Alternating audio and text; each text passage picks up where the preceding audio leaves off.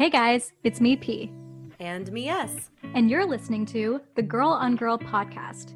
But it's not what you think. But also, it's kind of what you think.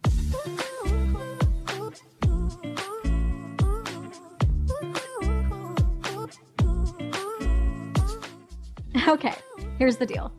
My name is Persis. I'm queer, Indian, femme, and a little over 5 feet tall. And my name is Sarah. I'm straight, white, cis, and a proud ginger. Every episode, we're going to talk about sexuality from a queer perspective, from a straight perspective, and what it means to find the fluidity between the two.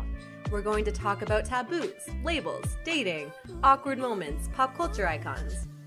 We're also going to talk safe sex, self-discovery, discrimination, and what it means to be a queer minority.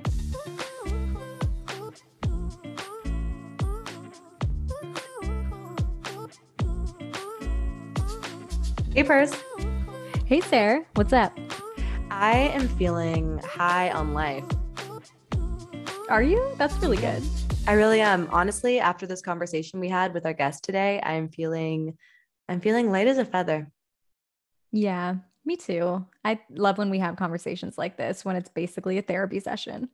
This was fully a therapy session, and our guest isn't a therapist, just to clarify, but it was, Yes. At the end of the day, it was a therapy session. Like, let's just be honest. And let's introduce our guest. Yeah, no preamble today. We're getting right into it. I'm actually really curious about this. Do you guys like the preamble that we do where we're just like shooting the shit together at the beginning of the episode? Or are you kind of like, you know what, just get to the juicy stuff? I'd like to know. They just want the 'cause juice. If you want the juice, we'll stop prepping your ears with our nonsense and we'll just get right to the juice.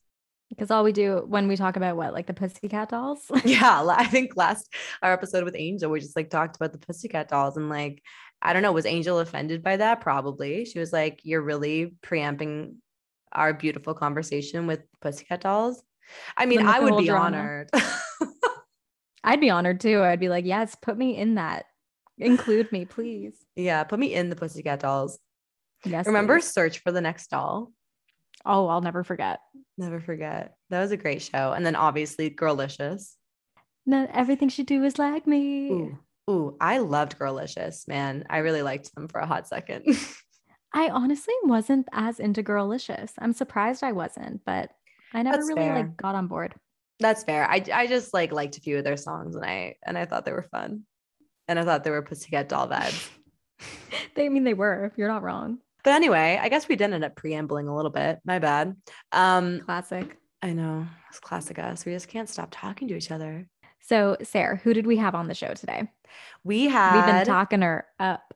Oh, girl, she deserves it. Her name is Donna Noble. She is a LGBTQIA plus relationship coach and expert. So she helps couples within the queer community overcome their relationship struggles, any crises that are going on in their relationship. She works with them one-on-one two-on-one to sort out the struggles and see if they can move past it and be happy. And essentially, I mean, it sounds like save or rebuild their relationship. And we connected with Donna through Instagram and we just thought, we talk about this in the conversation, but like, guys, we quite often talk about relationships and dating on this podcast. And y'all will DM us all the time being like, hey, I'm struggling with this breakup or this person I like, or this, my girlfriend, boyfriend, whatever. And we give you advice. Guys, we are not qualified to be giving you any relationship or dating advice. Like, I know we have a podcast about sexuality, but y'all, S&P are not, exactly the relationship pros. Would you say that? I feel like, listen, I think we can give advice. I actually think most of the time we give good advice, but yeah, at the end of the day, we really did need to hear from an expert. Yeah. And we thought it was really cool that Donna specializes in queer relationships through her programs and her coaching, because as we've talked about on the podcast before, queer relationships are different from straight relationships in a lot of ways. They're the same in a lot of ways too, but there are a lot of factors that queer couples deal with that are totally different from a straight couple. And you need that unique perspective and that unique expertise to provide you with tools to make your relationship better. And Donna, as a queer woman and a queer relationship specialist, like she has that perfect perspective. She's able to provide that. And girl has gone through some trauma in her love life, which she does not shy away from telling us about. She's going to get into it for you guys. And that was painful to hear, but I think ultimately it brought us into like a really important conversation about trauma and growing in relationships and how it hurts a lot, but ultimately it's for the best. Yeah. And also how it's like really shaped her into the person she is today and how she also treats her partner and vice versa. It's very, very interesting. And Donna explains the story with just like so much grace. And I'm really excited for you guys to listen in and hear her story. I mean, it was truly, she caught us off guard. Like when Donna said that, I was like, whoa. I was caught off guard. I was speechless for like a full minute. It's just, there's going to be no Sarah voice for a minute, which I think you all will enjoy thoroughly. I can't shut up. We really didn't know what to say. Yeah. And I would just like to say for the record that I was most excited for this conversation because I thought Persis would get some really amazing tips for her next queer relationship and her next queer relationships, plural. And anyway, I ended up getting so much out of this and asked so many questions pertaining to my own love life and my past and my future. So all of these tips and insights you're about to hear are completely relevant to anyone who loves anyone, who feels anything for any other human, but queer couples. This one's especially for you. Exactly. Special shout out for our queer people. Am I right? You'll know we love you. Literally, this podcast is dedicated to you. It's what we do.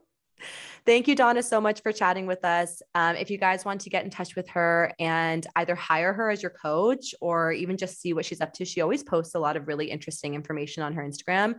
You can find her at Dawna Noble. It's DAWNANOBLE. So it's spelled a little different than you might see other Donna spelled. But go check her out because she's incredible. Yeah, show her some love. Donna, thank you so much. And honestly, I hope we just like stay in touch. I need you. Yeah, we really need you. I hope you know, like you opened yourself up to a can of worms here. Yeah, you really did. Get ready for some DMs coming your way. 2022.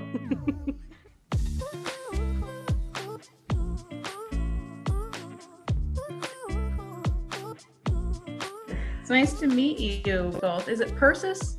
Persis, yes. Persis and Sarah. Okay. Sarah. Yep. Welcome to the pod. We're so grateful that you're here. Awesome. We know we've been trying to set this up for a while, so we're so happy we can finally talk to you because we were actually just talking about this before you got on. Like we talk about relationships and dating a lot on this pod, and we are just like not qualified in the least. Like to be giving out advice. No, not at all. And as soon as we found out about you, we were like, we got to get her on so that we can have an actual expert talk to our listeners about queer relationships and how they work. Yeah, awesome. I love that. And I am just getting up to date. I just listened to your last episode, which was awesome with Angel. Yeah. Thank you for listening.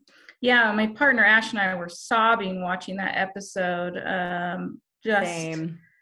Man, yeah. So I love that you were able to do that.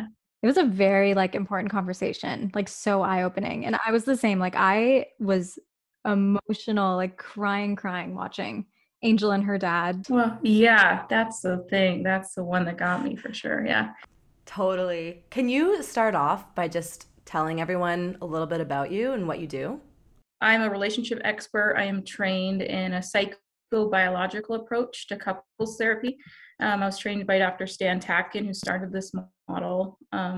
So if you're into relationships, you might know like John Gottman or Sue Johnson, who kind of took things more to the science, the research behind relationships and how they work. And so the model that I use is based upon how we perceive threat. Why do we get triggered with the person that we love the most? getting some nice tips and tricks is good, but it's not maintainable. And it doesn't matter how much you love someone. If you don't feel secure and safe with them, then it doesn't work. Right. So I show couples how to eliminate the threat and create security. Do you feel like that's a common niche in your field? Or is that just the approach is that like a specific approach that a lot of therapists will take? No, more people are getting trained in this. It's called PAC therapy. It's so quick to bring relief to couples in crisis. And what it does is it isolates the moment. What happens, I don't know if you've been in a fight with your partner, have you ever found yourself being like, well, last week you said this, and the week before that, you're bringing in this history. When in the moment, my responsibility is I have to learn how to be an expert on you and bring you relief when you're in distress. And until I can do that, we're not going to get anywhere in this conversation. So it's very effective. And I think it's one of the better models that I've seen with couples specifically. That's so really cool. Interesting. How did you get into this? Well, I was a midwife. I worked in labor and delivery for almost 10 years. And I don't like having a boss. I hate it. I don't thrive. Me too. And I knew I wanted to do something. Like, I got into labor and delivery because I was working overseas in Africa, and I really wanted to really be able to bring something that would benefit. I didn't want to just be another white person coming in to garden. Like, I really wanted to help. So I came back and got educated and thought I'd go back and work overseas. And so I ended up getting trained. I did all my requirements, did my residency, got to the point to my boards, and I just didn't do it. I couldn't. I was so. Wow. I started getting obsessed with attachment theory and behavioral analysis and threat response and conflict resolution. So I started getting into it at that point. My wife at the time was a sex therapist, and all of our friends were therapists. And so that was my world. So I was kind of immersed in it pretty quickly. That's cool. Is your wife still practicing sex therapy or no? I don't know. She ended up having, unfortunately, an affair with a client. We were working together doing couples work. And she ended up in a relationship with someone. So we ended up getting divorced. I'm sorry. Holy shit. I am so sorry. Yeah. No, definitely the worst thing I've ever been through, but also I'm so grateful for where it brought me now. I mean, it lit me. It pushed me in this direction even more. I was going to say, so were you already a relationship therapist and expert at that time? Yeah. Yes. Wow. So I'm not a therapist. I'm a relationship coach that's trained in PAC therapy. Got it. Okay. She's a therapist. She was a therapist trained in sex therapy. So we had a podcast called Closeted Conversations with My Wife. It's a great name. Yeah, that is a great name. Yeah. Just talking about the fights that same-sex couples get in. So she ended up in a relationship, so that ended. Jesus. Okay, and you're in a loving relationship now with a new partner. Yeah. Are you ready for a whopper? Yes. Always. It wasn't like a client. She had started a training, and it was online, beginning of COVID. She ended up meeting this couple who she was doing this training with. It was kind of an open forum for couples with non-supportive family and friends. So she ended up doing this training, met this couple, lesbian, married couple, and ended up in an affair, initially an emotional affair, and then it went to a physical affair. Anyways, I was married to and was involved with this woman named who was married to. This is kind of messy, but this is just what it is. Yeah. Wow. And so she ended up having an affair. We didn't know. October 17th, they told both of us on the same morning they want a divorce. There was no conversation, nothing. Just, hey, this isn't working. And my God. I mean, biggest fear, right? You're with someone you love, and then they tell you, I'm out. Out of the blue sort of thing. Out of the blue. No clue. Not I thought I was in a really I mean not a perfect relationship, but I thought I was in a secure relationship. I did not see that coming. So we ended up separating within the month. I moved out, so did the other pair. We didn't know about each other. The two of us did not know anything until 2 months later. I got an Instagram from this woman, Ash, who was the wife of the woman that she had an affair with. And we put all the pieces together. Oh my goodness. This is found out. Yeah. Wow. Yeah. I know. You weren't kidding when you said a whopper. Like that was. Yeah. Yeah. Wow. Yeah. So I ended up flying her out to Oregon, Ash. I said, I want to meet you. I want to know you in real time. And so she flew out to Oregon, and we just put all the pieces together that, wow, our wives were like gaslighting us and cheated on us, and we had no idea. Yeah. Jesus. At least it like brought you guys together. Yeah. In the silver lining. Wait. Hold on. Are you with Ash now? Yeah. No. Yeah, we are. We fell in love. It sounds like a movie. Hold on. I did not get there. Articles have been published, and we've been contacted from different people with where we're going to go with this story, but we're still recovering in some ways, Totally. So we're not. Well, it's traumatic. I feel like that's one of those life events that it's super traumatic, and it's like it's your life before that happened, and it's your life after that happened, and those are two different people almost. Like you were one person before and one person after. Yeah, Sarah, that's so true. I am not the same. When you go through that level of grief, it does something to you, and you can get bitter. But I just remember being in so much pain, and like I was trying anything for relief, and then realizing like you just have to surrender to it and let it do its work. But Ash and I both feel like we're the partners we are now for each other because of what we went through. I could definitely see that. That's beautiful. Wow, this is absolutely a whopper of a story. And I don't know if you guys know the story of Shania Twain and her divorce, but essentially exact same story as you. Really? Married to her producer. They had a high profile marriage. He cheated on her. And then the wife of the husband of the person that he cheated on her with is now Shania's husband. You're not alone, because you share something with that person that no one else shares. Yeah. That's true. Yeah. It can bring you closer. That's for sure. Yeah. We had a piece published in the Mirror. It's in the UK. It's a big newspaper out there. And so many people have written us and said that's the exact thing that happened to us. I mean, so many that this has happened to. I feel like that's maybe an unexplored phenomenon. Like, I wonder if this is worth like a whole documentary series of like why people who this has happened to and why. Yeah. I mean, there's so much research around trauma, the trauma bond, right? But you have to see like so many people, like there's so many stories from 9/11 where people have, the paramedic that couldn't save the husband, but then ended up comforting the wife. There's so many stories on that. But as long as there's more substance to it than just the trauma, I think, however you meet doesn't really matter. Okay, so this trauma pushed you further into your work. Did you feel more passionate about this as a career after that, or?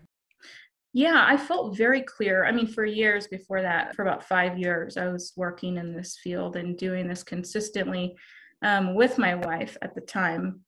I perseverate on things. If I find something that I'm interested in, I get obsessed with it and I want to be excellent at it. And so I had been looking, there's like this haunting in my gut. There's something that I want to give myself to, and I didn't know what it was. And I thought it was birth, and then I thought it was like overseas, third world kind of work. And it just didn't click. And then this working with couples and bringing clarity to the confusion, just like, that's all I want to do. I can't, like when I have friends that are like, they can't wait to retire, right? They're working towards that. I can't imagine not doing this work. Yeah. Like it's actually something you enjoy and you're like called to do. Yeah. And after going through the divorce, I had a picture of my wife and our dog that we had at the time on my phone. And then the day after she told me, I put, I don't know if you know who Esther Perel is. Yeah. She's amazing. Yeah. She has a podcast called Where Should We Begin? She's a lot of things, but I put her on my phone because I thought I'm going to work with the best. I want to be one of the best at this. So it definitely did. I think Esther is an amazing person to look up to. Oh my gosh. Yeah. Listeners, if you haven't heard anything from Esther before, like you can tune into her podcast. She's a guest on tons of podcasts out there too. So there's like a lot of great Esther content and she's amazing. For sure. Esther Perel. She's the bomb. So then what kind of services do you typically offer to your clients? Yeah. I work with couples for 8 weeks. Specifically, I start with 8 weeks. I feel like that's a good time frame to be able to teach and show them the benefits of what I'm showing them pretty quickly. And a lot of couples I work with tend to be in crisis, whether like we've gone to therapy, it didn't work, this is our last shot.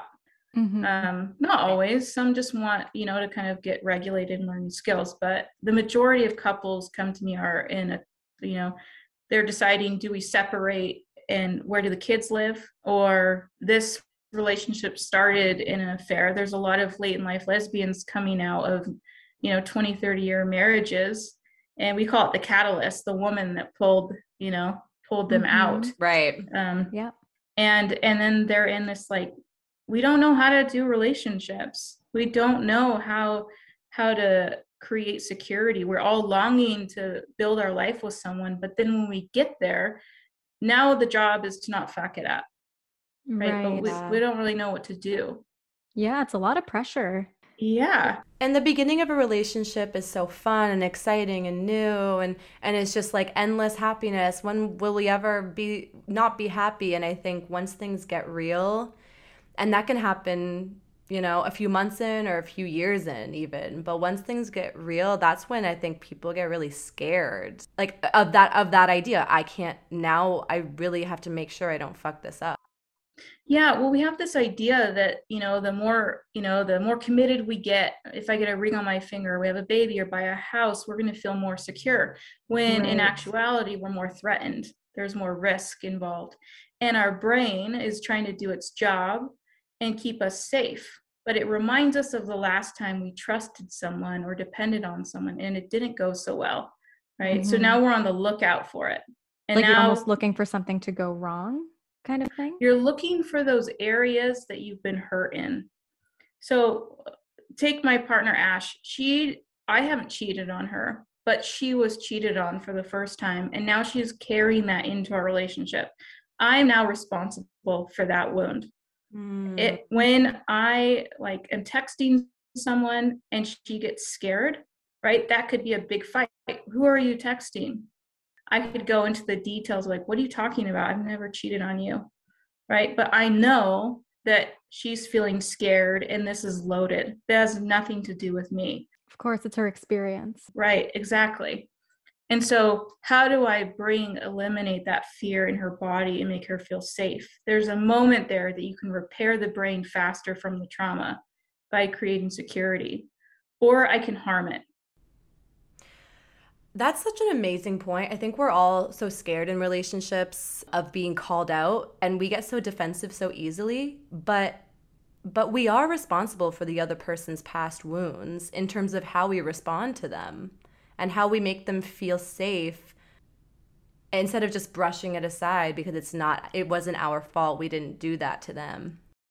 Yeah, exactly. And that's the thing that I get couples to commit to. Like the couple is the priority. And when that's off, then everything else will suffer. Your job, your kids, how you show up in the world will suffer. And so we make an agreement. You and I come first. We protect each other in public and private. We show up for each other. We're fully accessible. It's getting very, very clear around why we're doing this together. that creates that security. Right. Yeah. So you work with your clients for 8 weeks. Is it like a session every week? Is there like homework they have to do? Yeah. Well, it's very personalized. I don't know if you've ever been to therapy, but have you ever like had something come up and then you're like, oh shoot, I'm going to bring that up next week when I meet with him, and then you can't remember totally what's going on. That's happened a lot. Yeah, every single week. Yeah. And then you get there and you're like, everything's fine. But what I offer is 24/7 support for that 8 weeks. I get them to fully commit to this process, and I commit to them. So if they're in a fight and they can't move through it, I want to know about it.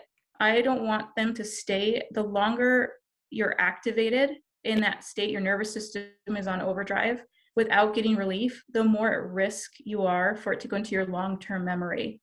Right. And now we're looking for it. Now we're like, okay, where's it? And then that's the stuff we're carrying into our next relationship. So if I can show them how to have that relief and how to offer it to each other. So we meet every week, but then you also have that support where you're getting that. We have so much more we want to talk to you about, but just so we can like get this out of the way right now, if any listeners really want to work with you, how can they start working with you? Just reach out to me on Instagram. It's just Donna Noble. Perfect. I like it better. It's more personal than a website. Yeah. And we'll make sure to link everything in the show notes. Awesome. Thank you. Oh yeah. We'll link you. We'll share all your stuff. I think that your approach to your coaching is really fascinating. I've never heard of that before. And I think the 24/7 support, especially if it's a couple going through crisis, is like so necessary. Yeah.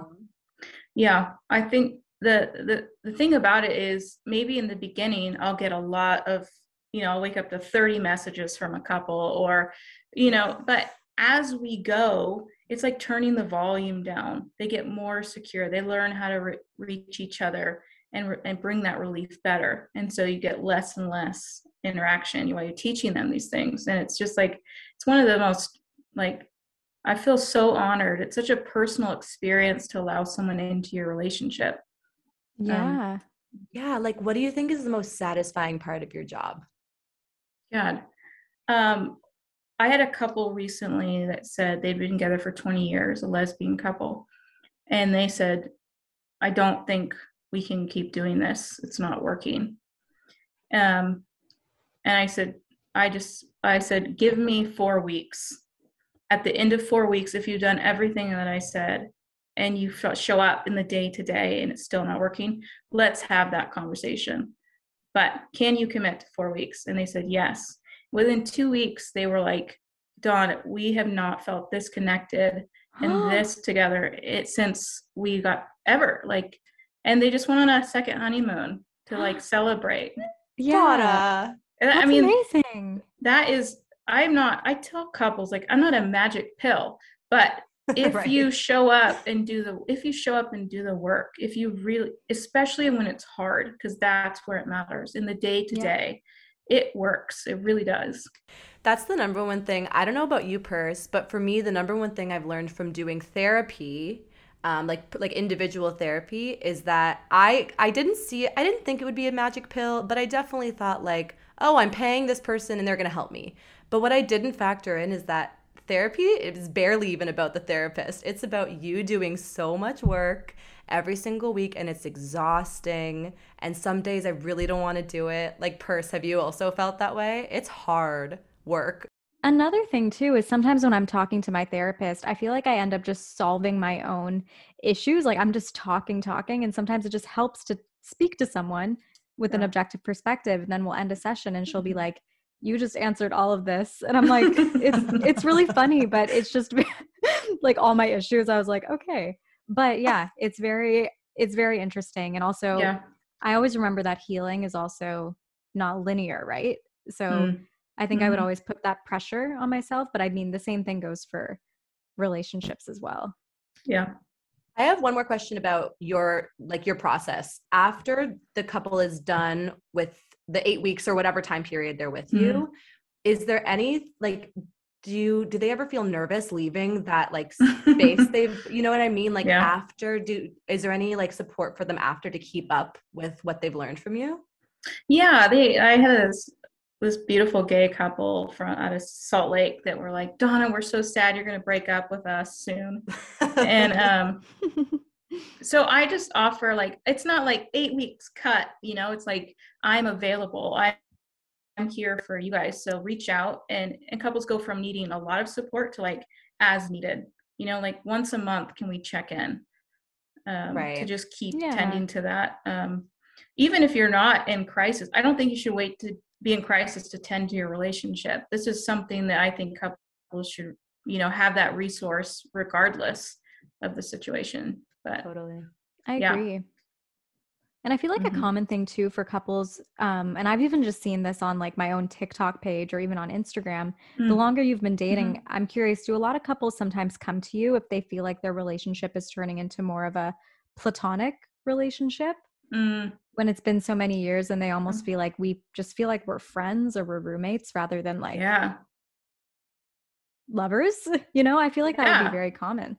Yeah, absolutely. I mean, it's a really, people say it's a lesbian thing, like a lesbian deathbed kind of thing, but it's across the board, right? It's when we become family. Unless you're like watching it and caring for it, you can just end up being roommates or good co-parents, right? And so I ask couples, why are you together? It has to be more than just because you love each other.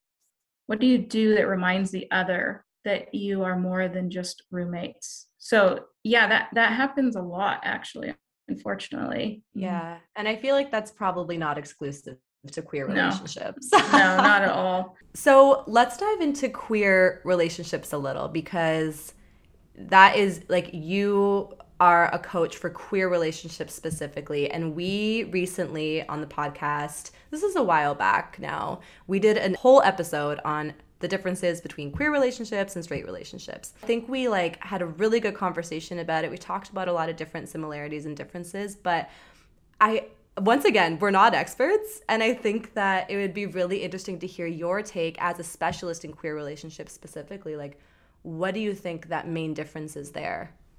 Or the many differences? I mean, the main ones that come up is like roles. There's expectations in, you know, I know things have developed and changed as like, especially in our generation, but with same-sex couples, what are the expectations? Who does what? That causes a lot of tension at times. And then a lot of couples, not all couples, but, you know, LGBTQ plus couples are going in without full support. So there's isolation right from the beginning. Like full support from their families or their friends. Right. Yeah. As opposed to like fully celebrating, like how much stress are you managing with non-affirming family, whether it's one or both? Majority of times you're going to be dealing with at least one. It's getting better, but it's still, a lot of couples are still managing that. And so we're celebrating a wedding and we're trying to grieve my brother not coming. And so a lot of couples are entering into an isolated relationship rather than fully supported, fully resourced, which starts things off hard.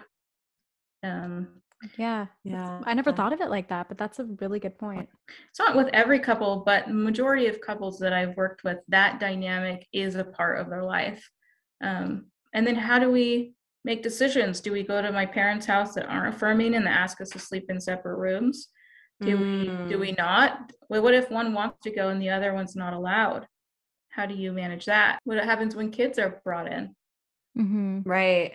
I mean, that's a big part that creates a lot of tension really quickly in couples that I work with. One thing that Persis has talked about a lot in regards to queer relationships being a little bit different from straight is that there's often this very instant connection because you just by the fact that you're both queer, you share something that is very unique in that you've had to, whether it's you've had to come out to people or you've had to just realize that you're queer, and that's a very unique experience. Do you find that is something you've noticed in your Oh, yeah. I mean, go back to the trauma bond, right? Right. You've experienced that too? Wow, me too. Like, yeah, it's huge and it's deep. It's real, but, late in life lesbians, like I'll go back to them, they will go all in with the very first person that they meet and they're obsessed and they love them so much. And then it becomes this heartbreak that it didn't work out. Yeah. But yeah, I absolutely agree. I can relate personally on that one. Yeah, I feel like you've said that a lot with girls you've dated. It's like part of your first date is talking about like, when did you realize you liked girls? Yeah. Have you come out? And that's so great that's such a great icebreaker, honestly, for a first date. It's incredible. But at the same time, like it's amazing. And I've had good experiences with that, but I find that it almost seems like it goes really fast. I even had a date with a girl where we were chatting about everything under the sun. And a lot of it had to do with our coming out stories. And it kind of brought us very close quickly. And it was just a first date. And I remember my roommate, she was in the other room just kind of doing her own thing. And I was with my date in the kitchen. And the next day she just tells me, "You guys, what were you talking about?" She was like, "That got heavy." And I was like, I know, but it was just this like commonality thing. And it didn't feel heavy to me at the time. But then looking back, I'm like, okay, yeah, I guess we kind of talked about everything that had to do with our own queer experiences. So what did that feel like internally? It felt very nice. Like it felt good to openly talk about that with someone who had gone through the exact same thing, or experiences in high school where I was saying like, this is how I felt. And she's like, I felt the exact same way. Cause I used to identify as bi. I came out as gay officially when I was 24. But when I thought about my dates with men, like I felt the conversations didn't always go that deep right away, but maybe it's because we didn't have that.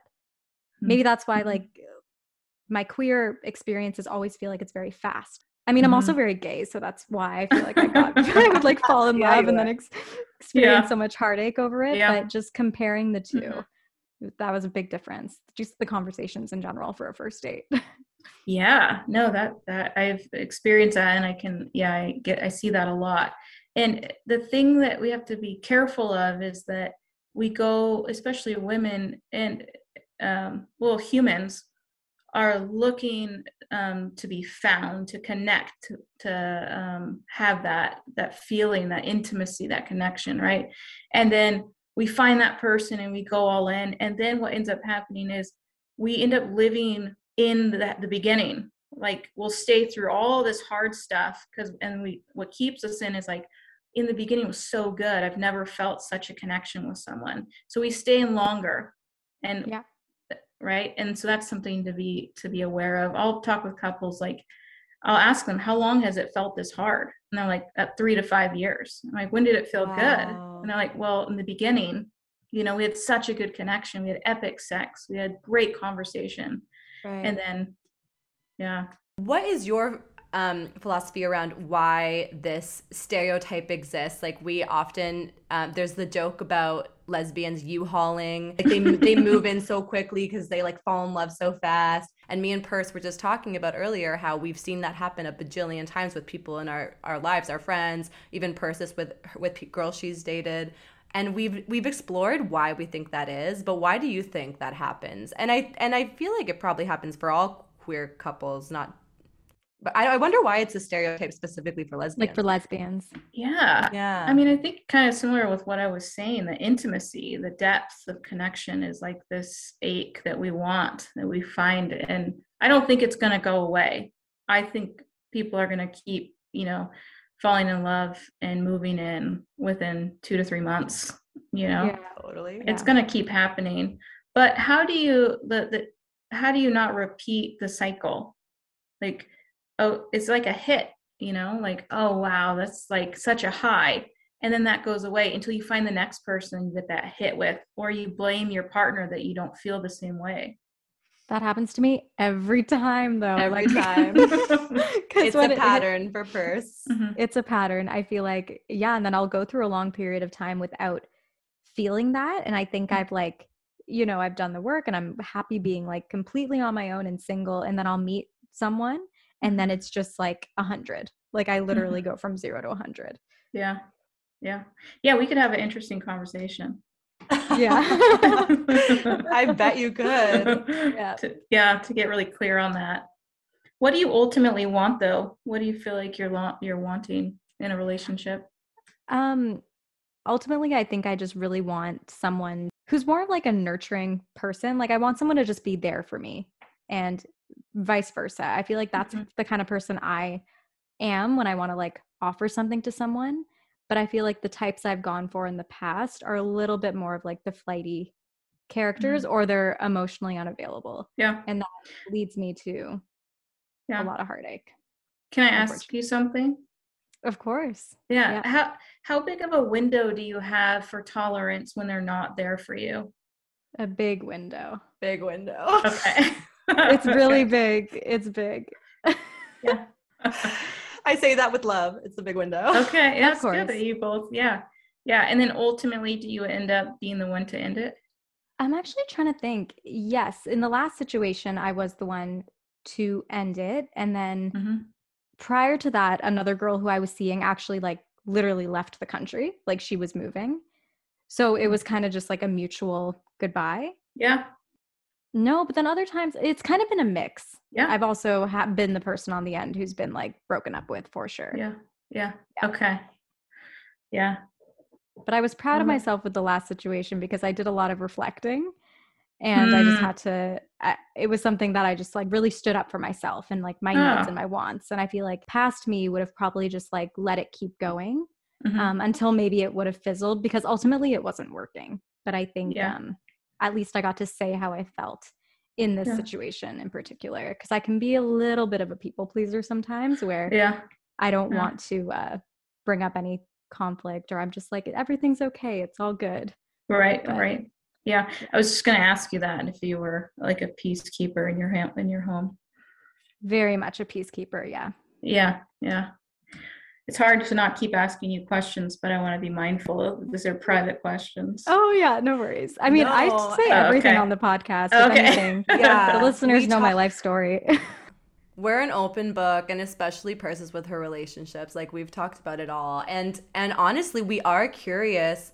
We as a unit are curious about your tips for Persis, just because like, and Pers, you can cut this out if you want to, but like Pers has struggled in her dating life, and as her best friend, it really like confuses me because I think she's like a catch and a half. It's just interesting. So much of the struggles that I've witnessed for her seem to come from the queerness aspect. Like, for example, the girl she's really into just can't decide if she's into women or not. Or she's kind of dating a guy and like it comes down to like a woman who can't commit to Persis as a woman, it feels. And a ton of other stuff too, obviously, just like different issues that happen in relationships. And I know that this would probably be like a deep dive, like like one-on-one session with you and Pers, but do you have any tips in general for Pers or anyone about like breaking those patterns? Like the pattern you talked about, for example, of falling really fast, really quick,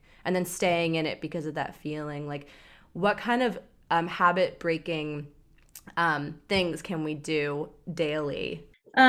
What comes to mind is get radically honest with yourself and what you want. If you don't have that for yourself, if you're not clear on what you want, and you'll do whatever's easy.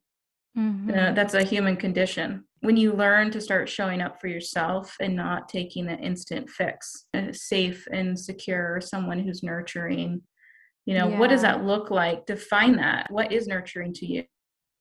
Why is that? What does it mean if they're not nurturing? Right? Yeah. So getting very clear on that. So then when you're in it, you already know, these are my boundaries and there's no space. It's not being rigid.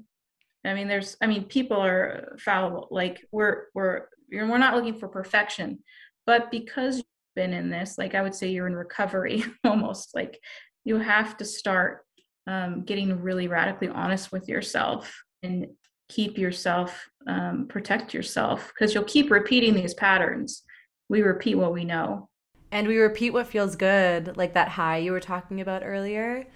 I mean, it feels really good to like fall hard for someone, even if they're showing signs that they aren't going to be nurturing and safe. And at least like stable, right? I think I've definitely been in situations that are exciting, but when it comes down to it, most of the time I don't feel that security. And I think that's what I'm ultimately looking for. Like I want a partnership, and I've just been in too many scenarios where it's not that. It's just it's an instant spark. It's a really incredible connection, but sometimes it can't go anywhere long term. And I think I'm realizing all of these things right now. And I think that's something what I'm going to look for in my next relationship is the biggest thing is, are they available like fully, because I know that's what I'm looking for ultimately for me. Yeah. But I go off of connection ultimately. So sometimes I ignore what I really want because something just feels really good with someone. Yeah. I mean, in the very beginning, it's you're literally on drugs. I mean, your body is producing so many hormones that it doesn't have on the day to day, that you're not like your level grounded self. You're being pumped with hormones. And then we call that the honeymoon phase, right? And what happens with that? We start to disconnect and we start thinking, oh, I could be happier with someone else, right? I used to be so connected with you, but now, the old shame was to leave and the new shame is to stay. Oh, I could have someone has a better job or a better body, or I feel more, they see me, right? But you're going to carry that into every single relationship. That's not going away. There's a reason why, right? That you want security, but you seek instability. It used to be that we stayed because we had shame around leaving someone, right? In a lot of families, you're raised for loyalty or obedience, right? And so now the new shame is actually staying when you think, oh, I could be happier with someone else. Right. And you tell me, I want to be in a relationship with someone secure, right? Someone that's nurturing, but I find myself attaching to instability, people that aren't quite attainable. To me, that's something that's familiar to you. That tells me a lot about your childhood or something you've already experienced that wasn't consistent. Maybe your parents were there sometimes and other times they weren't, right? Sometimes you're there and accessible and other times you're not, but you're right in front of me and I can't reach you. Yeah, I'm actually currently working on that through therapy though, for real. Like that whole scenario. Good. Yeah. Hit the nail on the head. Yeah. Does that make sense? Yeah. Okay. Oh, that definitely does. Yeah. It's just so funny how like we're just all so complex, and I don't even know how any of us are able to have relationships like with how complex we are and how hard it is to manage all of these emotions and these things we go through in our head. Like how often do you think like mindfulness comes into what you do with your clients and with queer couples in general, like being present with your partner but being present with yourself and asking yourself those questions like you were talking earlier, like getting really clear with yourself. What do you want? What do you need? What does that look like? Yeah, that's a beautiful question, Sarah. Thank you so much. In my work with couples, I have them face each other, not me. I tell couple, I do that because if you can't see each other, you can't take care of each other.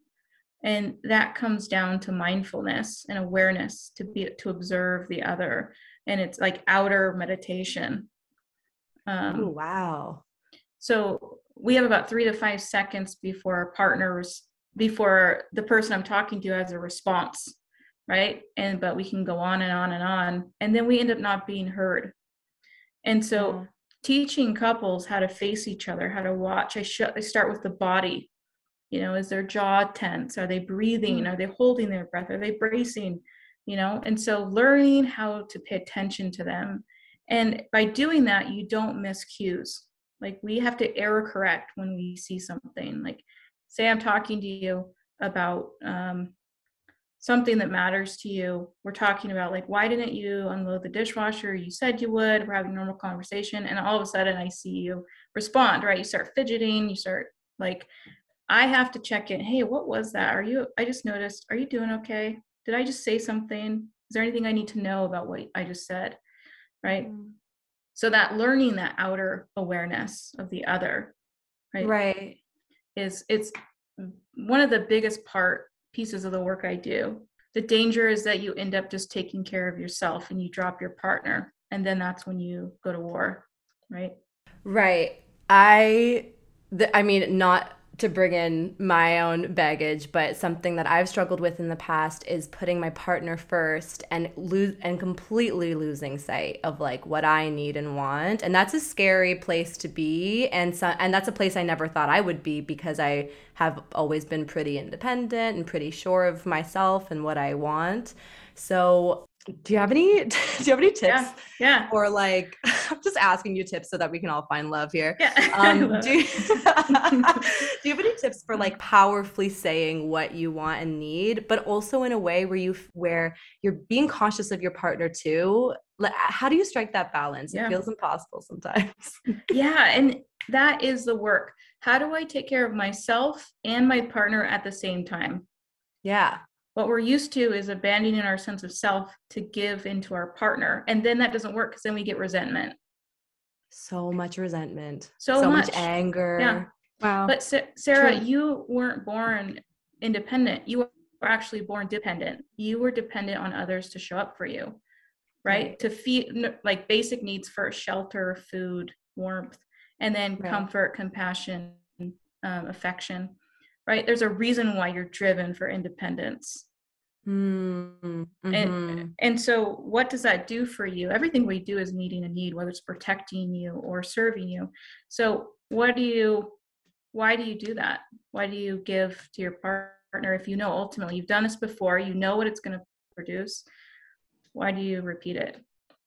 I feel like a lot of self-doubt comes up, and I wanted to ask you about this too, just for the clients that you've worked with. Like, self-doubt seems like such a present thing in relationships. It's like you have to, even if your partner is showing you love and affection, I think you still do have this doubt that you're good enough for them, or that you're fulfilling what they need or making them happy enough. And so that self-doubt, for me personally, has taken over and allowed me to doubt myself so much that I'm doing everything possible, even though to make sure their needs are met, even though I know that's not going to work. And of course, my needs aren't being met. Yeah. And ultimately, the biggest fear is, if I don't fully give to you, then what? Right. Yeah. Then, well, abandonment. Yeah. Why would you stay if I don't? Right. If I don't, right? It's like performance based. If I give all of myself to you, which is unrealistic.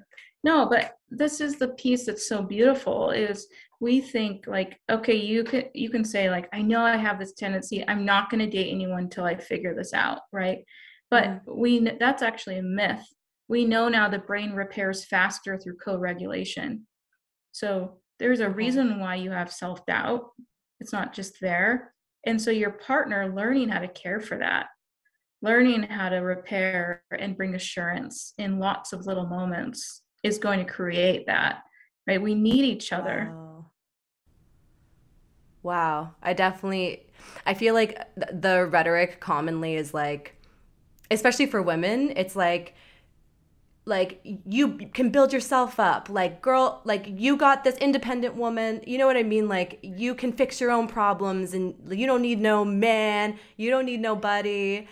And so I've never even considered the fact that a partner could actually help rewire my brain, and this type of self-doubt that lingers there can maybe be coaxed out by someone else. Yeah. Because we don't want to be dependent. Well, not all of us. So it's not in a relationship. It's without a partner. You're a one-person system. You meet your needs when you need to, right? A two-person system is interdependent. We both depend on each other. It's a mutual agreement, right? And it's not codependent. That's one person looking to the other. Then you have a parent-child dynamic. That won't work. Yeah. So you want that interdependency where we show up for each other, as opposed to, once my needs are met, then I can help you. Right. Right. And if you were with a partner that knew that part of you, that knew that you gave yourself to like take care of yourself, right? They would catch you in that and they would care for that. That's the work, is everything we're doing is either pushing our partner away or bringing them towards us. And so how can I help you recover and repair within our relationship? That is the most beautiful piece with being with someone, is the ability to repair together. Rather than on your own, for sure. Rather than on your own. Yeah, absolutely. That's bullshit. If that, and it makes me so frustrated because so many people are trying to navigate this on your own, and you're not going to learn about yourself, or we learn who we are with other people, right? Through interactions with other people, like, and we need people. And the idea, so true. I like being like the idea of like being independent and being able to support yourself. That's beautiful. That's great. And that skill needs to be developed in certain ways.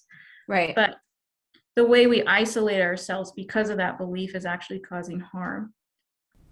Right. Do you feel like that the practice of your brain, like being co-regulated by a partner, do you feel like that you can do that with friendships? Like, say you are single, like, do you feel like you can go through that healing process with other relationships in your life, family or friends? Absolutely. That's really cool. Yeah, but we all need each other at the end of the day. Yeah, we really do. I don't know what I'd do without this girl. Yeah.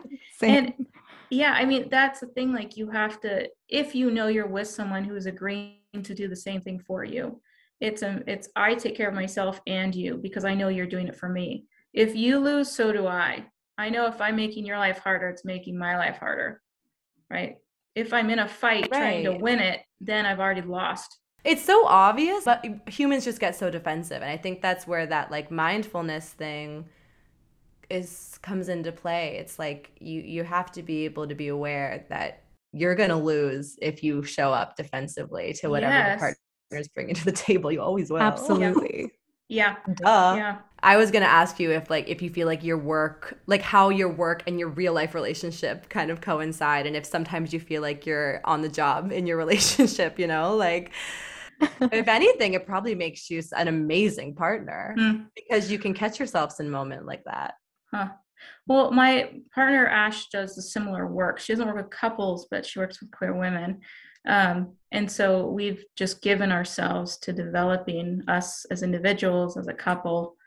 And yeah, sometimes I'll be in sessions all day and then I'll come out and start talking to her and she's like, whoa, like it's your work talking. You are not my coach. Like, slow down. She helps me. Good for her. Yeah. No, she really helps me like come back and ground myself. Like, oh yeah, okay, I can relax here. Yeah. No, that's good to have. There has to be that balance for sure. Like, maybe it's good to be called out too. Oh yeah.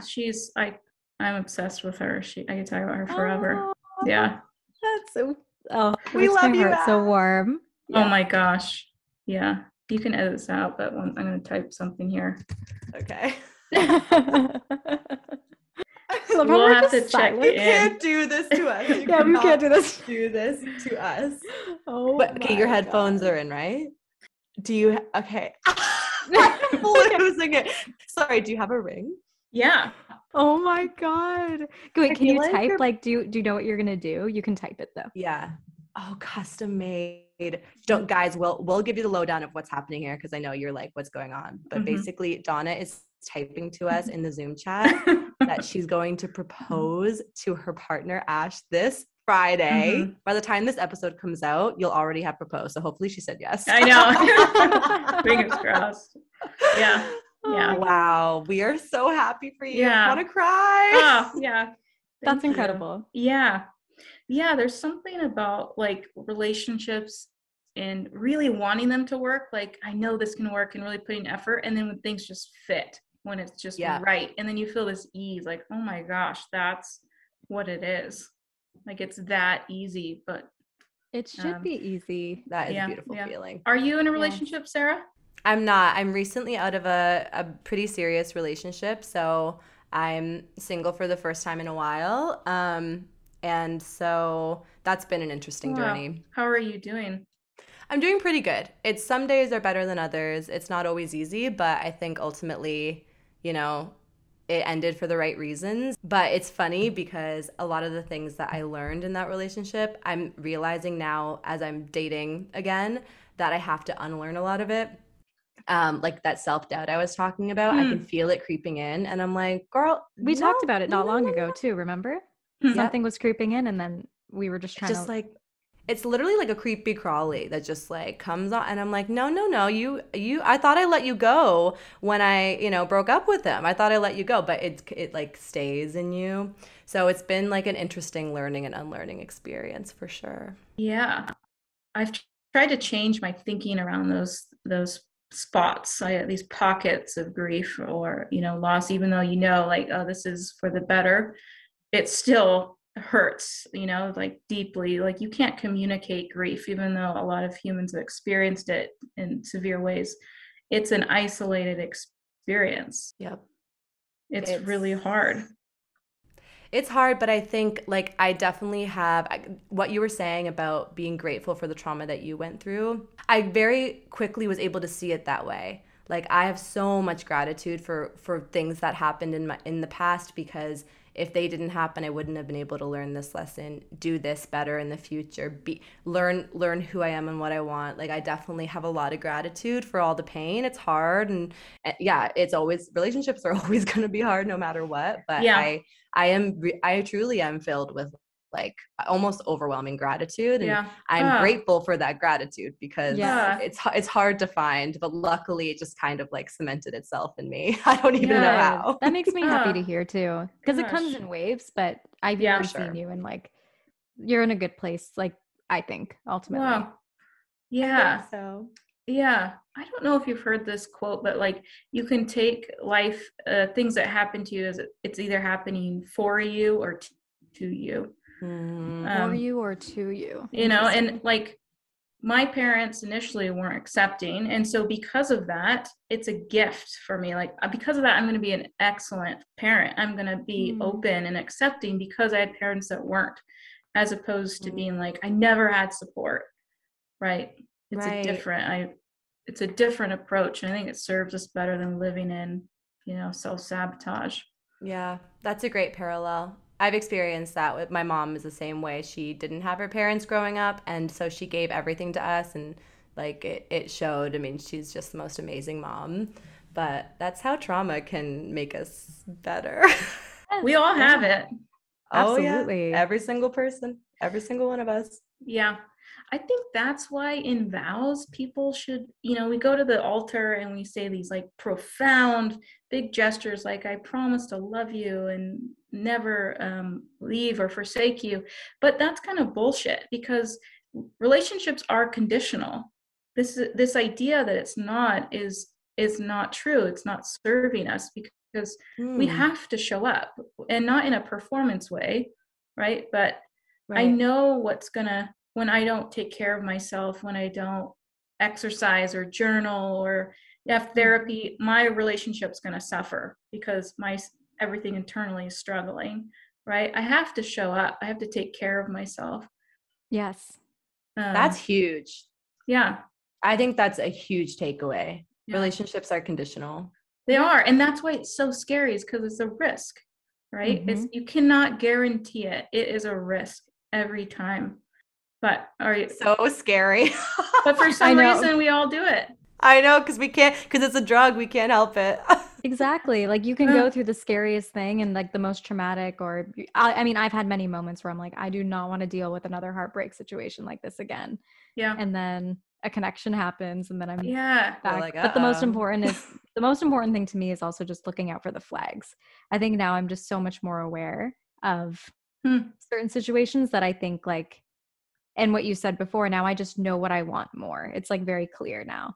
So I don't think I'll find myself in a situation like I maybe haven't had in the past.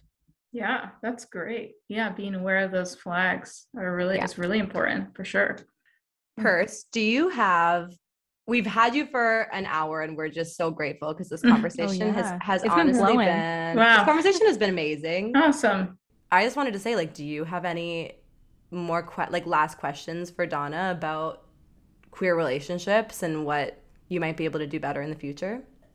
I think for me, like you kind of answered everything before, just when we were discussing a little bit more of like just these patterns, I think that I've like held on to. And I think, I mean, I didn't come out really late in life. Like I came out at 24. So, you know, like mid 20s. But I think prior to that, I was struggling a lot with my sexuality and having a really hard time, like, you know, finding relationships that I really wanted to be in. So I think when I finally started to accept the fact that I just wanted to be with women, I think that also was why everything was just at such a high. And I almost became like obsessive a little bit over these relationships. So, and I think like that's all normal when I think a lot of queer people maybe also go through that experience. And do you see that a lot sometimes? Like, do clients ever come to you saying like, I don't know, is it common to kind of have that person where they think, oh, I'm never going to meet another person like that again, or I'm never going to meet another girl like that. That was like the one. I don't know. I feel like that happens to me often. I'm like, no, I mean, you said I didn't come out late. I came out at 24, but how long were you managing that internally? The question, the feeling, what's going on? And even if you didn't have clarity, how long do you feel like that you carried that? 10 years. Yeah. It's a long ass time. It is a decade, right? And you're experiencing things for the very first time, 10 years. Like, I mean, that's profound to me, that I think you should have compassion for yourself. And I don't know if you know the author Rob Bell, but he talks about everything belongs, and it's different than everything happens for a reason, right? Everything you're moving through and experiencing, the conversations, the breakups, right? I would suspect you're getting more clear. You're getting more clarity. You're more specific. You know what you want, right? Yes. And we look at those things like, why did I do that? Why did I go through that? As opposed to like, and then we try to separate from it. Like that wasn't me, or I wish I wouldn't have done that. As opposed to like, this all belongs. Like this all matters. And this is all pushing me towards the right place, as opposed to living in fear of like, what if there's nobody else? Yeah. Like just enjoy it, appreciate it all, like the grief and the joy and the sex and the new relationships. Yeah. I think I look at a lot of experiences now. Yeah, that's beautiful. I love that saying, like it belongs, because I have had lots of moments where I'm like, oh, like, why did I have to go through that? Or what was the point of that? But then I look back at it later and I thought, I'm really glad I did go through that, because I think I needed to learn some type of lesson. And I'm really grateful for the people who I have met and had these connections with. Like, honestly, it's amazing. It also to like be able to feel that way. Like, like I am such a lover. Like Sarah and I joke that I full heart on my sleeve. Like I'm very much open. And I'm grateful for those experiences. So, but I am working on okay, let's not like be so stuck and like stew in the past and be like, why did that have to happen? Just, I need to keep moving forward. Yeah.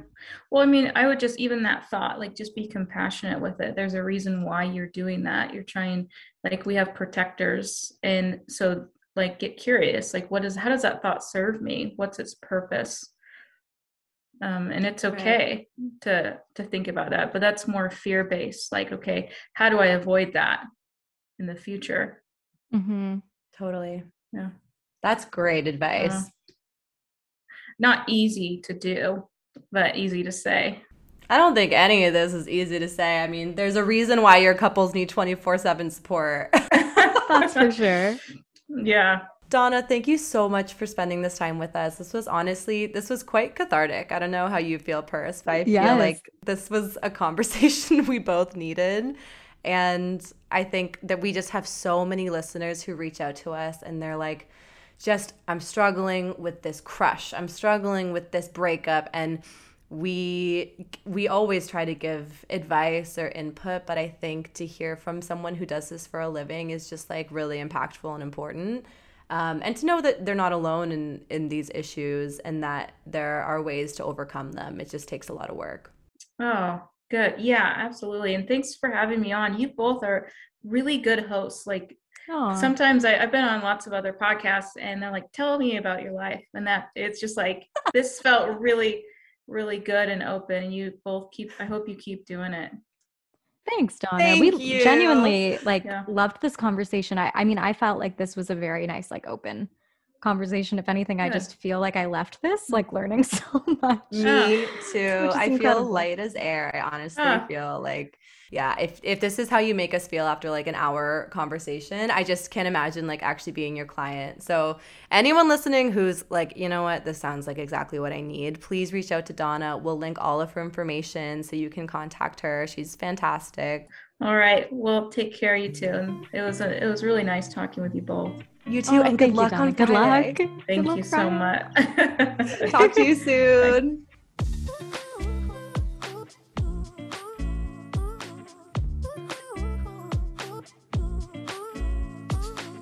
Hey mama, this that shit that make you move, mama. Get your booty on the floor. Wait, what does he say? What do they say? I'm not going to tell you.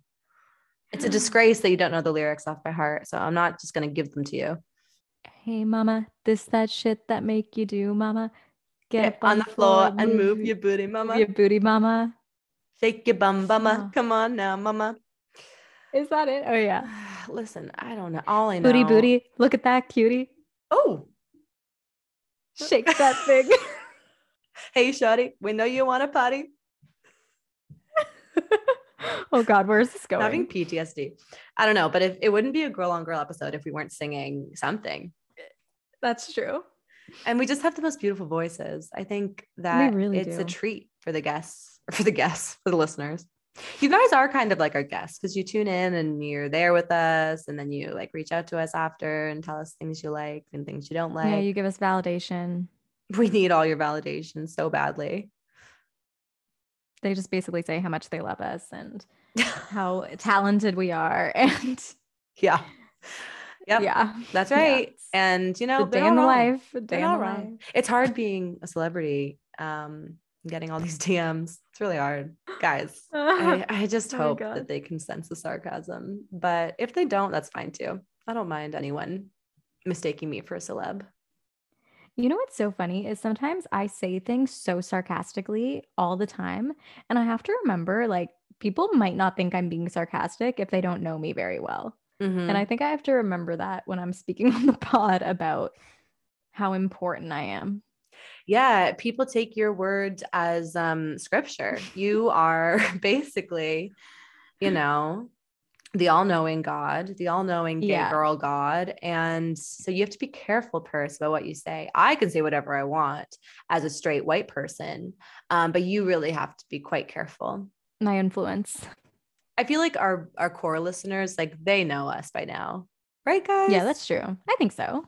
But what about people who are new to the pod and they're like, these girls are awful. They're like, in every way. Girls are into themselves. I mean, we are. Truly, no, just kidding. We have a lot of issues, as you all heard on this conversation that we just had with Donna. Yeah, we broke it down, but we're working through it, and that's all that matters. You're all that matters to me. Yes, Sarah. Purse, in case you missed it today, we're talking about something that makes us feel very angry and confused.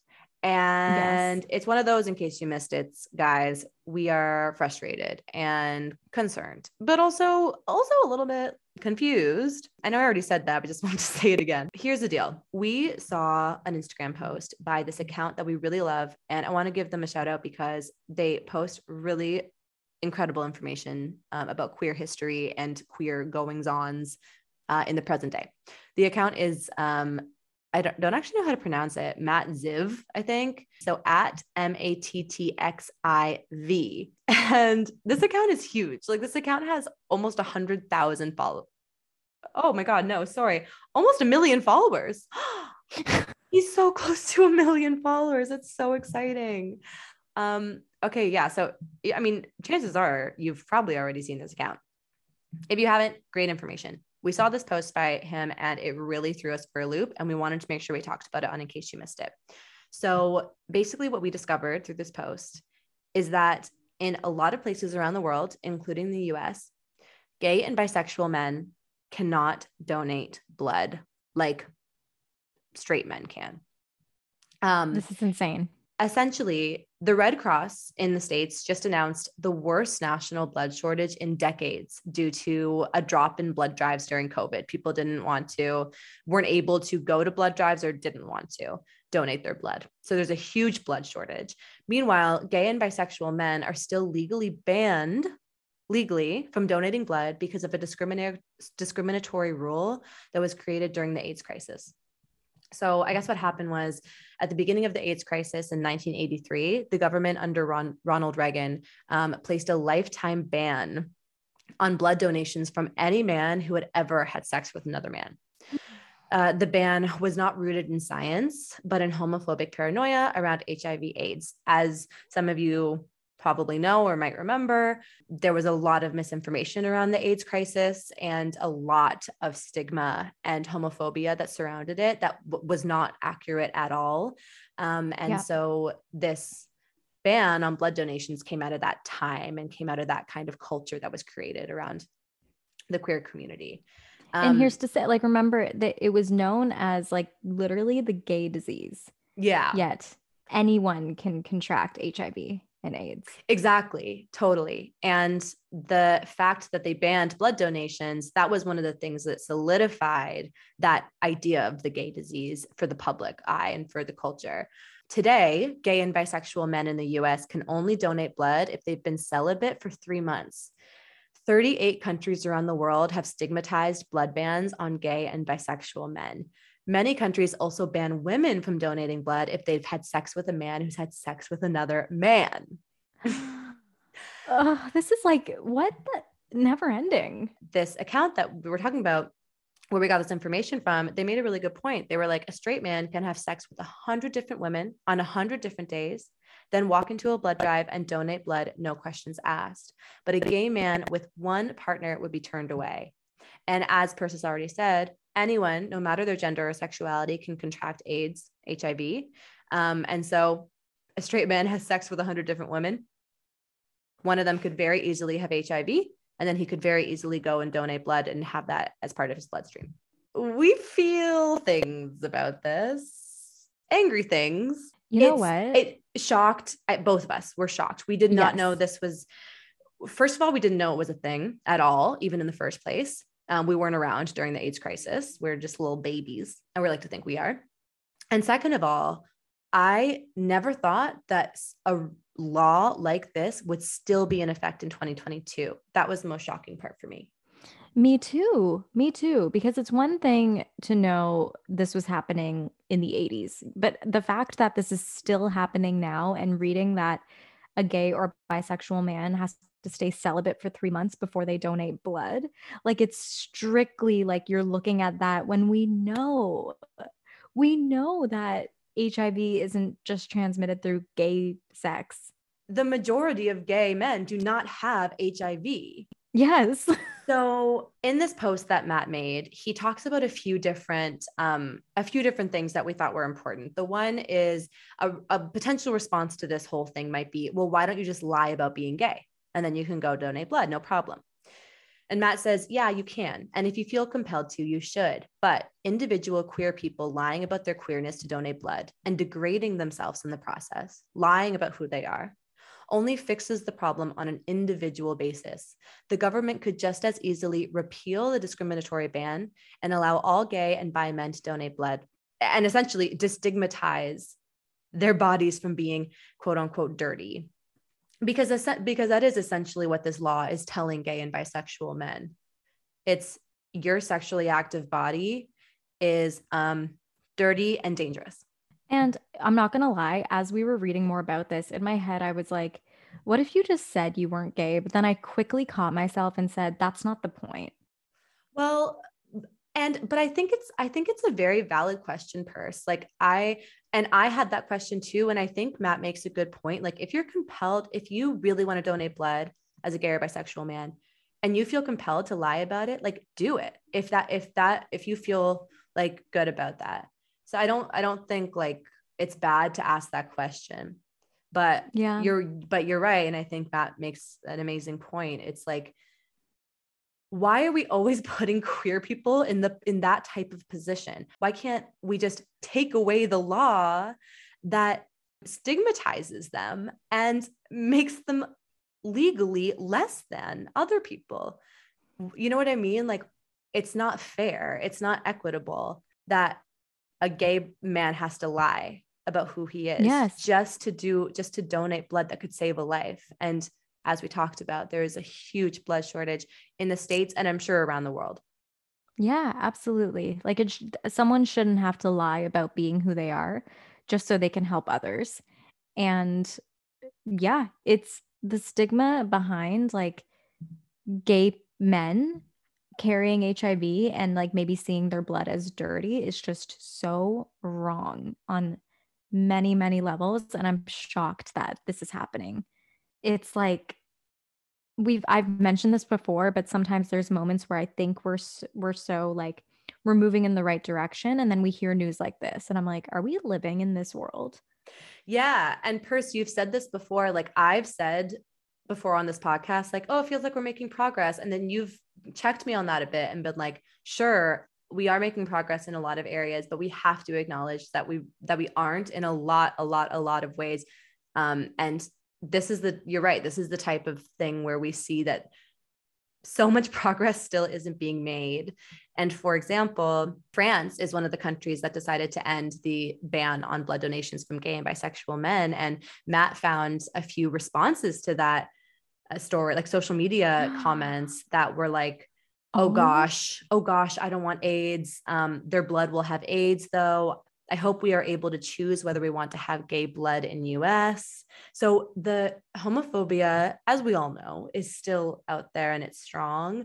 But the fact that this law has existed for so long, clearly like it has molded people's minds to believe that a gay man ultimately will have AIDS in their blood.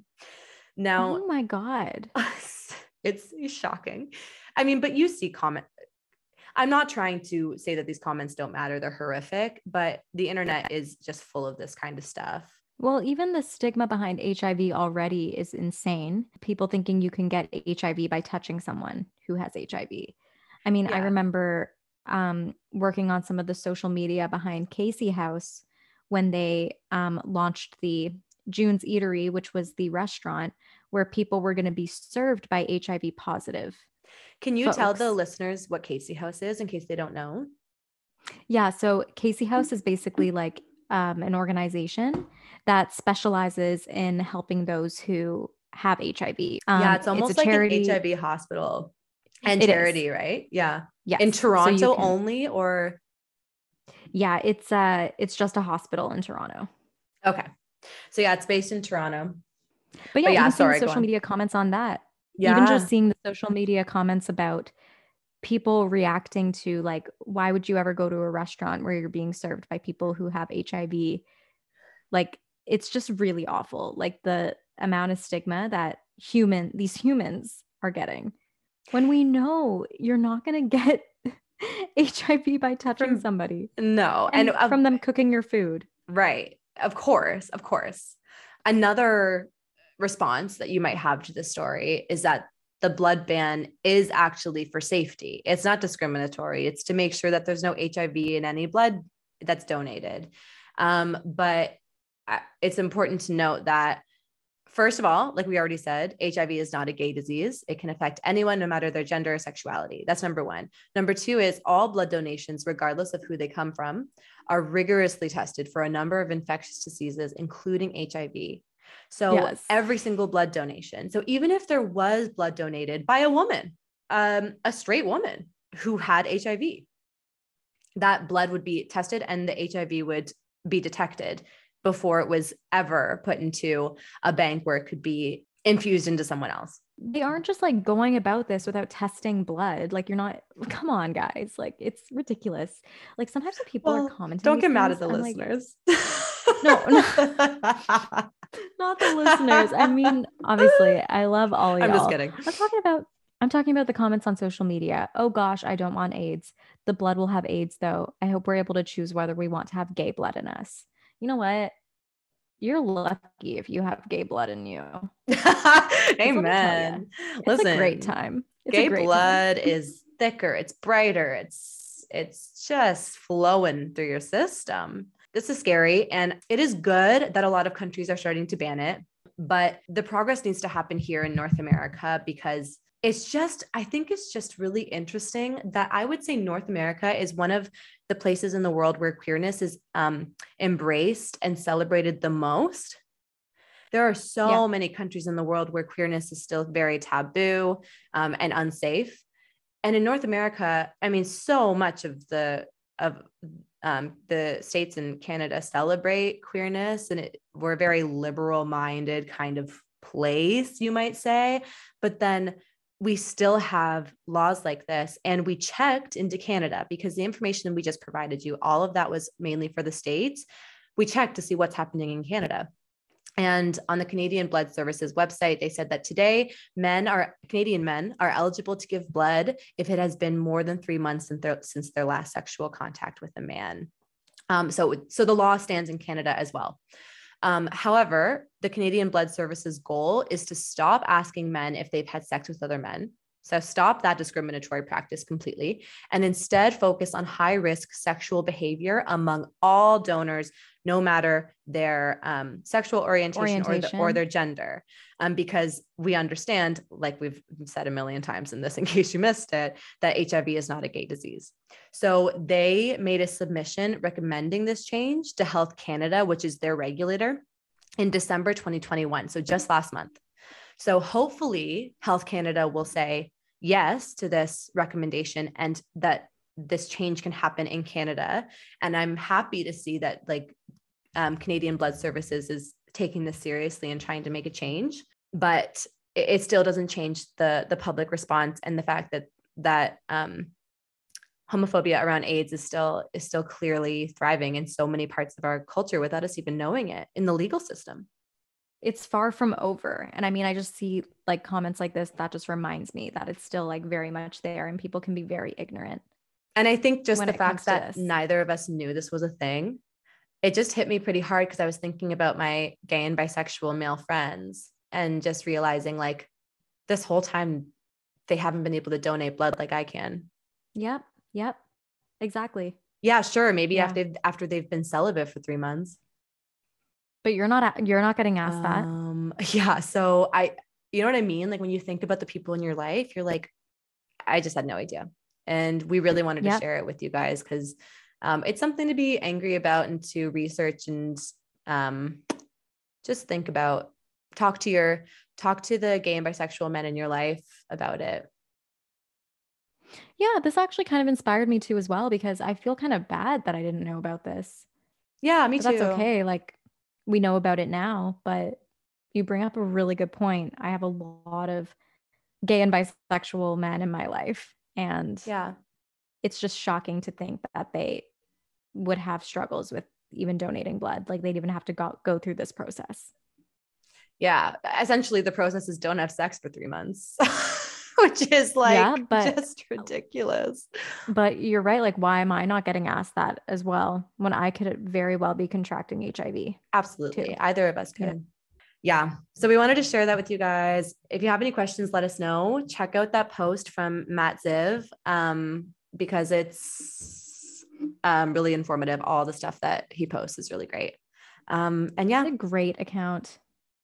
Talk to your queer friends. Let them know that you support them. Call your local leaders and tell them that you want Health Canada to approve this recommendation, and that this is important to our community, and that it's a real health crisis. We need more blood donations, and the percentage of gay and bisexual men out of our entire population is extremely high. And we could have blood donations coming in at a high rate from that huge population of people if we just took away this discriminatory ban. So share this to your social media, share with your friends if they're not informed. And yeah, I think let's just get the word out. Obviously, this account, Matt Ziv, I wonder if it's Roman numerals. Do you think? I feel like it probably is. I'm just saying Ziv because X is pronounced as a Z so often, I feel lately, but I have no idea. Matt, how do we pronounce it? Come on the podcast. We would love to interview you. Please come on the pod and explain. But I just wanted to say this account is incredible. So if you guys are ever wanting to get up to date on your queer news, like this account is also really, really helpful, and continue to share. Amen, sis. Capiche? Capiche. I love you, Percy Buns. I love you, Sarah. Thank you for this lovely conversation. Thank you, Donna. Thank you, Donna. And we love all of you guys. Thank you so much for tuning in every single week to continue to listen to Sarah and I and learn with us as well. Yeah. And as always, if you have any topics you want us to discuss, let us know. We have a bunch of topics that you guys have sent us that are on the docket for upcoming episodes. So we're super excited to talk about all of them, but we're always open for more. So send them our way. Yeah. At Girl X Girl Podcast on Instagram, or shoot us an email, girlxgirlpodcast@gmail.com.